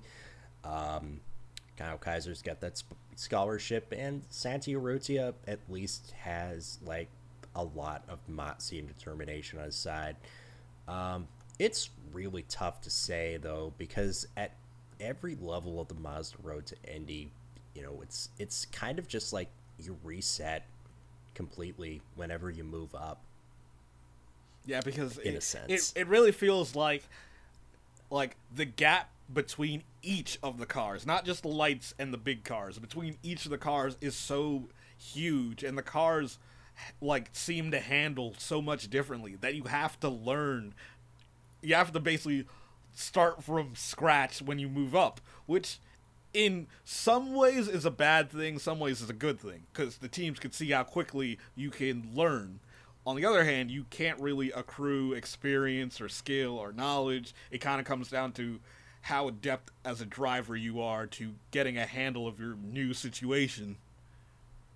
Yeah, it's kind of what the ladder to F1 should be, where it's not always about who whizzes up the ladder the fastest, even though in most cases, a lot of your world champions are the guys who move up the ladder the fastest. But that's not always foolproof. Just ask Sage Karam or Matthew Brabham for more information on that, because they got the rocket ship strapped to them, and they're not doing much now through no fault of their own. Well, it really just depends on who you ask. How miserable is this going to be for next season? I want next season to start already. Yeah, they haven't even released the schedule yet for next season. Oh boy. Oh golly. We have a sort of basic or alleged schedule already up in the Wikipedia though. Yeah, like for the most part, it should be exactly the same as last year. Maybe add or subtract Mexico City. Maybe. And you may also, you got a new car. You have you maybe have a new title sponsor. The T-Mobile IndyCar Series. T-Mobile IndyCar. All pink, everything. If things go south at my day job, I don't want to be reminded of that. Buddy Lazier will be at the Indianapolis 500. That's a certainty. Of course. Well, actually, Well, if we presume, off the Wikipedia page, if we presume all the to-be announces that are there will get filled, then we're expecting 23 full-time drivers, plus which is 24 decent. for Indy 500 at least, so far. which is awesome. Awesome. Oh man. Right. We had a good run, IndyCar. Please come back. As Andre Harrison put it, IndyCar has given us more fun in the last 3 years than Formula One probably has in the last 18. And that says a lot. Well, Not just about IndyCar, but also about F1 sometimes. it's like I've been watching since 2000, or following at least since 2006, and every year there's been at least 2 drivers that have had a proper chance at the championship, and sometimes an outsider. There's always been at least 2 of them. They haven't gone to the final race already wrapped up in over Yeah, 10 like years.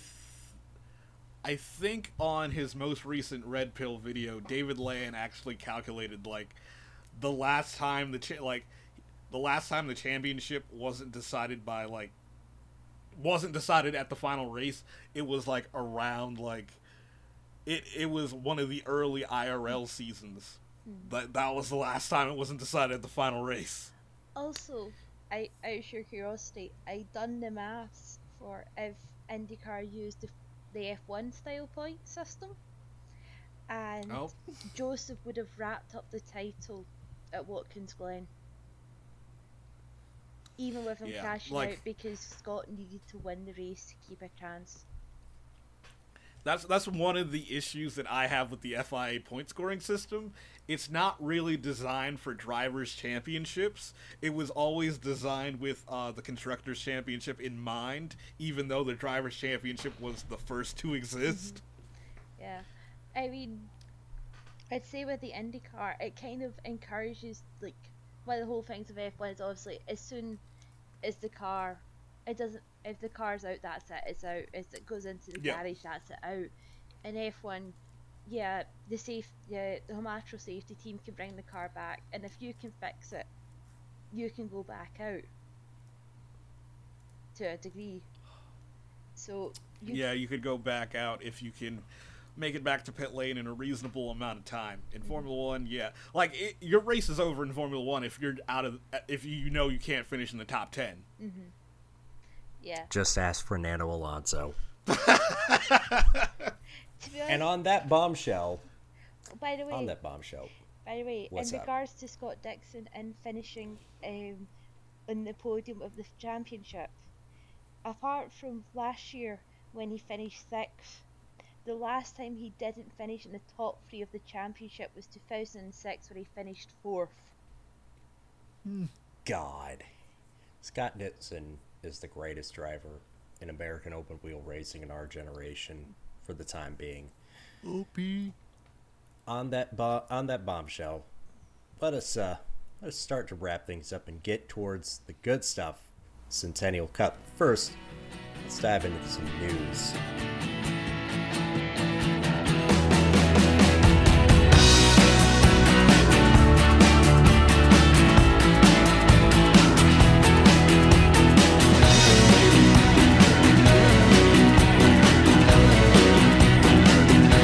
You got a great car. Yeah, what's wrong with it today? 6 Hours of Silverstone. It's back in August 2018. So yes, Britain has its mandated place on the World Endurance Championship calendar. Also, there is a new name for the second Sebring event. It's the 1,500 miles of Sebring that will be taking place in March 2019 after the 12 hours of Sebring. Okay, one hand, the race is going to be insanely long because within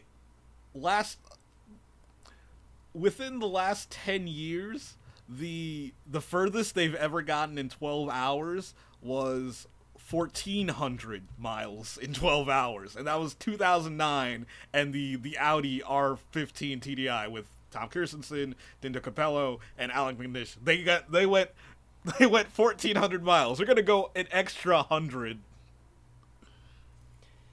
Golly. Well, Golly maybe it's just 1,500 miles in name. Who knows?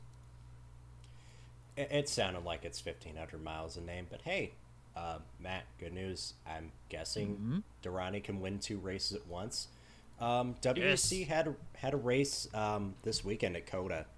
Friend of the show, Elizabeth Worth, was there. She might have been like one of 100 people. This race apparently did not draw, and that's part of the reason why COTA is going away from the super schedule. For some reason, Circuit of the Americas and endurance sports car racing just aren't clicking yet.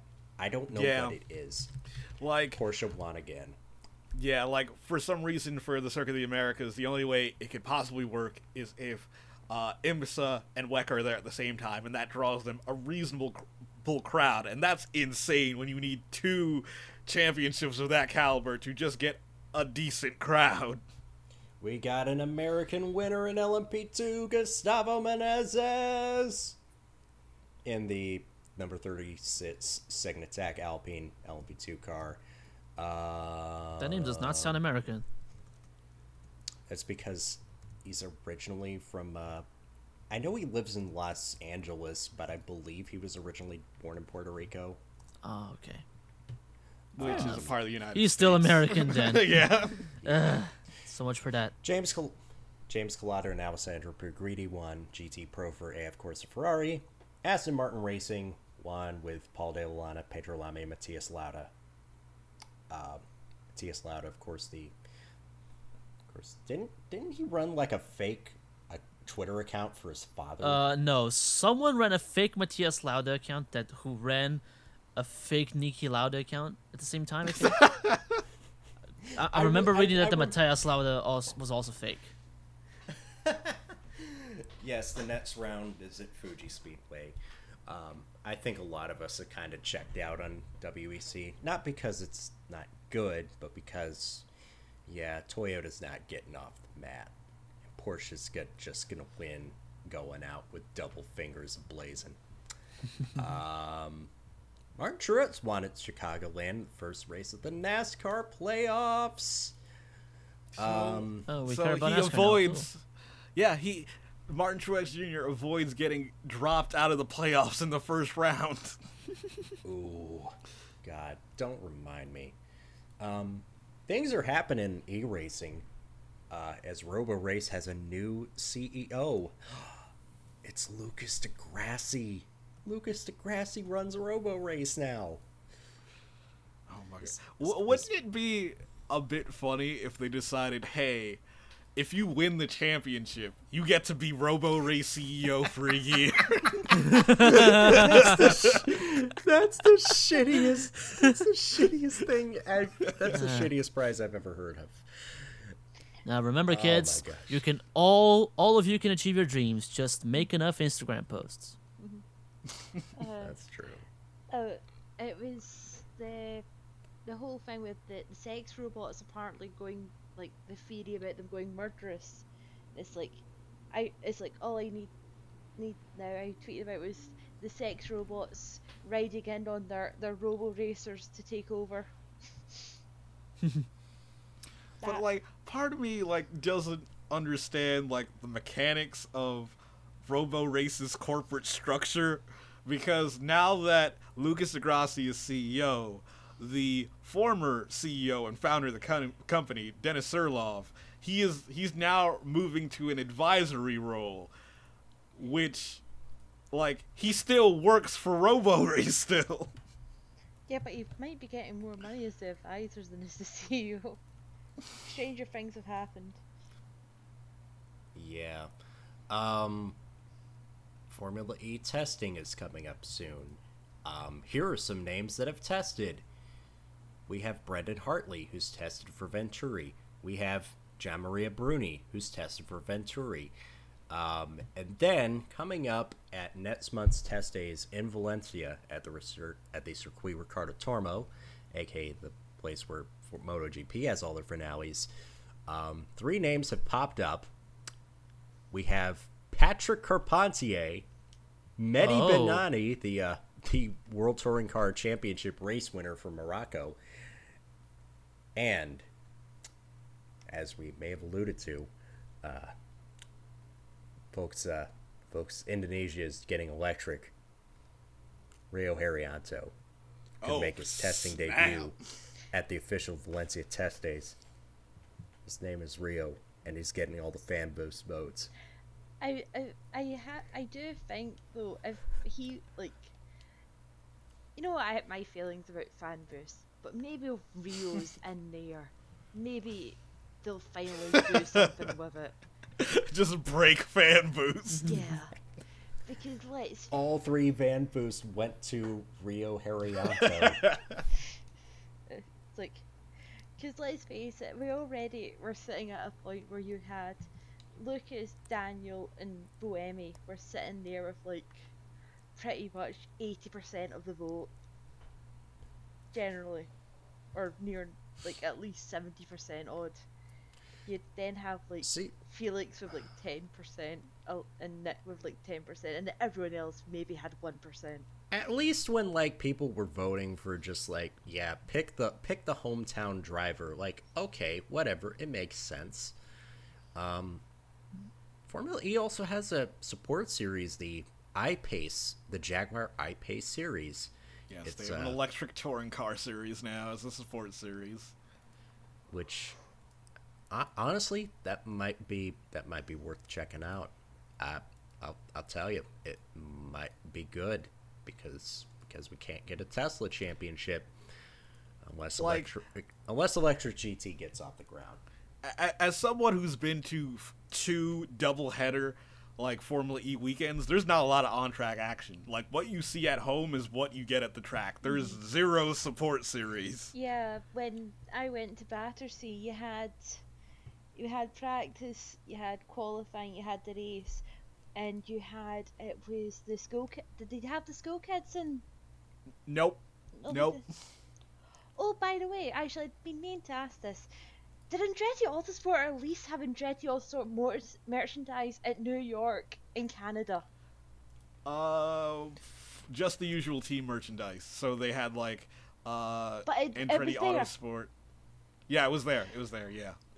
I wanna just I've never sidetrack for a seen bit it. because we speaking of Andretti Autosport contracted drivers, Robin Frenz won the Blancpain GT Sprint Cup. This is now his 5th racing championship in 6 years of full-time activity. And I believe it was pitched in a group thread on Twitter that maybe if Chip Ganassi likes winners. Hashtag I like winners. Remember that. Hashtag I like winners. To the point that if you look up hashtag I like winners, the first result you get is Chip Ganassi because he has hashtag I like winners in his bio. He liked the tweet. He liked the tweet. Confirm what Zoe said. That is true. I just did that. Yeah, this Twitter like confirms that Robin Yeah. Frenz is going to drive the 8 car next year. You heard it here first. You heard it here first. Curiously, there also is an account called I Like Winners, but it's got nothing to do with motorsport at all. It's about baseball. Okay, so that's definitely not a Braves account. It's funny because I can take it out of my team because they're crap ass right now. They're young. They're still learning. Pull one from Danny Brennan, who asked if he gets a special prize for finishing 6th in the IndyCar Fantasy League. Who won that shirt? Who won the shirt? The Pied Piper one. Like he was able to pull out a gap on me during the race. I ended up being tied for 2nd with Indy Camping, I believe. Damn. But I won on. I got 2nd on the tiebreaker, so the tiebreaker actually mattered for me. Yes. So Pied Piper, congratulations! You get a free Motorsport 101 T-shirt. I wonder if Dre even And remember he said that. I'll just remind message Ray about it. He'll get his T-shirt. He's gonna know. He knows now. He remembers now. Yes. Definitely does now. Just slide right into those DMs, Yeah. but don't do it. But don't do it Babylonian style. Now it's time for the main event. It's time for this whole thing. You've waited long enough, and it's time for us to reveal the results of the Motorsport 101 Centennial Cup. Now, before we get started, let us just remind everybody of who everybody picked. The absent Andre Harrison selected for his team Sebastian Vettel, Stoffel Van Dorn, Romain Grosjean, James Hinchcliffe, Ryan Hunter-Reay, Charlie Kimball, Charles Leclerc, Artem Markelov, Nobuharu Matsushita, Jake Hughes, Guan Yu Zhao, and Tadasuke Makino, with Sebastian Vettel as Charles Leclerc as his captains. I selected for team, this is not the greatest fantasy racing team of all time, this is just a tribute. Daniel Ricciardo, Lance Stroll, Fernando Alonso, Joseph Newgarden, Will Power, Tony Kanaan, Antonio Fuoco, Alexander Albon, Luca Giotto, Pedro Piquet, Mick Schumacher, and Joey Mawson. King, you got Lewis Hamilton, Dino Kvyat, Nico Hulkenberg, Simon Pagenaud, Alexander Rossi, Matt Chilton, Norman Nato, Jordan King, Ralph Boschung, Ferdinand Habsburg, Ralph Aaron, David Beckman. Matt, you begrudgingly had Max Verstappen, Felipe Massa, Esteban Ocon, J.R. Hildebrand, Carlos Munoz, Takuma Sato, Oliver Rowland, Nicholas Latifi, Louis Delatrez, Lando Norris, Joel Eriksson, and Jihan Daravala. And so we had Valtteri Bottas, Sergio Perez, Carlos Sainz, Scott Dixon, Elio Castroneves, Graham Rahal, Gustav Malia, Sergio Canamasis, Sean Galale, Maximilian Gunther, Harrison Newey, and Nikita Mazepin. Sergio Canamasis did not drive in any of these races, so Zoe was effectively going into it with 2 Formula 2 drivers. In case you missed it, we had 3 rounds of Formula 1, 3 rounds of IndyCar, 4 races of Formula 2 and 3 races of European F3. And the team whose drivers scored the most points based on our wonderfully crafted point system would go on to win the championship. Now, as we teased, it was very close at the top. So I will hand the honors to Ryan Eric King, starting with the 5th place team. How did this turn out? Okay. Starting us off at the bottom. He should be proud of his efforts. He did have the best Formula 3 team out there. With 1,908 points. Matt, you were 5th place. Sorry, my How friend. the mighty have fallen. Yes, how the defending champion is 5th place. 4th place, he really thought Charles Leclerc and Sebastian Vettel would take him to the promised land, sitting at 1,966 points. Matt, you were actually really close to Dre. Dre, 4th place. No, but clearly the power move was bidding for future Scuderia Toro Rosso driver Nobuharu Matsushita. Yes. At Yes. how much did he bid for him? It was actually, I still have that. Give me 1 second. I can get you the exact number. It was $775. Wasn't that more than Charles Leclerc was for? Yeah, that was Charles Leclerc was $750, and the highest bid was my bid for Lewis Hamilton, which was like the only bid that actually made sense for $975. Scott Dixon was 975 as well. Oh yeah, Dixon was $975 as well. Not worth as much, but close. Okay, 3rd place, down a driver, but still 3rd place. Actually, nope, miscalculation there.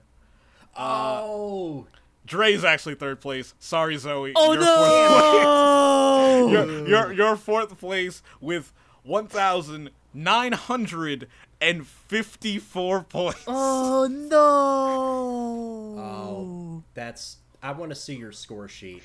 Yeah, I'll send you over the official score sheet. I demand a recount. I didn't Yeah, realize that- that my guys wasn't racing. I was kind of... Yeah. I bet. Oh my gosh. Yeah, I'm because just- like when I You see realized if my that hand Sergio sucked Canamassa, Helio. So basically you're telling me my hand sucked Helio as... if yeah, it you would went- have finished 3rd. You would have finished 3rd. I mean... Oh my God, You would have finished 3rd by, I believe, like about 5 or so points. No. God. You go for Maximilian Gunfer. He's 2nd in the championship. Hey, like, if you had to like take out all the great drivers that Max picked, I mean that Matt picked, Max was like the next best on the table. All right. I think what that means, King, is that for the win of this Centennial Cup, it's going to come down to you and me. Yeah, it's between you and me. You had some great choices there. Your best point scorers was Daniel Ricciardo with 426 out of a possible 600. You got Joseph Newgarden getting 408 out of a possible 600. On my end, I had Simon Pagenaud getting 428 out of a possible 600. Lewis Hamilton being the only driver to get a perfect score by winning every single race with 600 points, though I had some shitty drivers. David Beckman only brought home 76 points. Ralph Vachon only brought home 98 points. Jordan King, my namesake, he let me down. He brought home 88 points. Let's just say, RJ, you had 2,174 points. I had 2,224 points. Damn it! I win the Centennial Cup. RJ, you come a close 2nd place. Just to be sure, like, after I made sure that, after I realized how close it was between Dre and Zoe, I recounted everything and then figured out that Zoe unfortunately finished 4th place. So, like, I scored everything twice. The numbers are 100% correct. I can send you the score sheets over. See how I bet on I paid for Marco. Can I just have him added as since my other guy just didn't appear? No. Can The I problem argue- was Too that late. the problem was that Marco was in another series. Like, any situation where you putting in Marco for any of your IndyCar drivers, you would have scored even less points. I hate this. The numbers don't lie, and they spell disaster for you at Sacrifice. Hey RJ, you did well. You did really well. It's like honorable mention has to go to Matt's Formula 3 team, which those 3 drivers on their own scored 848 points. The second best three driver series lineup was my Formula 1 team, which scored 822, and yeah, no one was able to put together 3 drivers that scored more than 800 points besides my Formula 1 guys and your Formula 3 guys. On that bombshell, it's time to end it. Be sure to subscribe to the podcast on Apple Podcasts and SoundCloud. Follow us on Facebook, Twitter, and YouTube, and Patreon if you want to support the show financially. We're all on Twitter. I'm RJ O'Connell, speaking for an overly overjoyed Ryan Eric King and a bunch of people who should rightfully feel cheated out of a victory. We'll catch you on the next episode. Sayonara. Bye. Later, y'all. Bye, I guess. Yeah, we're. Bye. It's like guys. I'm so excited. My favorite team next year is gonna be Aston Martin, Red Bull Racing, Renault, y'all. Oh my God. RJ, you know what you didn't see it all throughout this entire thing. Tennessee, stand up! Okay, now we can clear. Right. Okay, now I guess it's goodbye for real. Bye. Bye.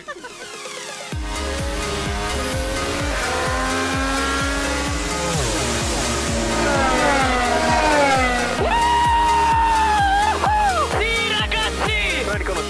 I cannot, you are the world champion!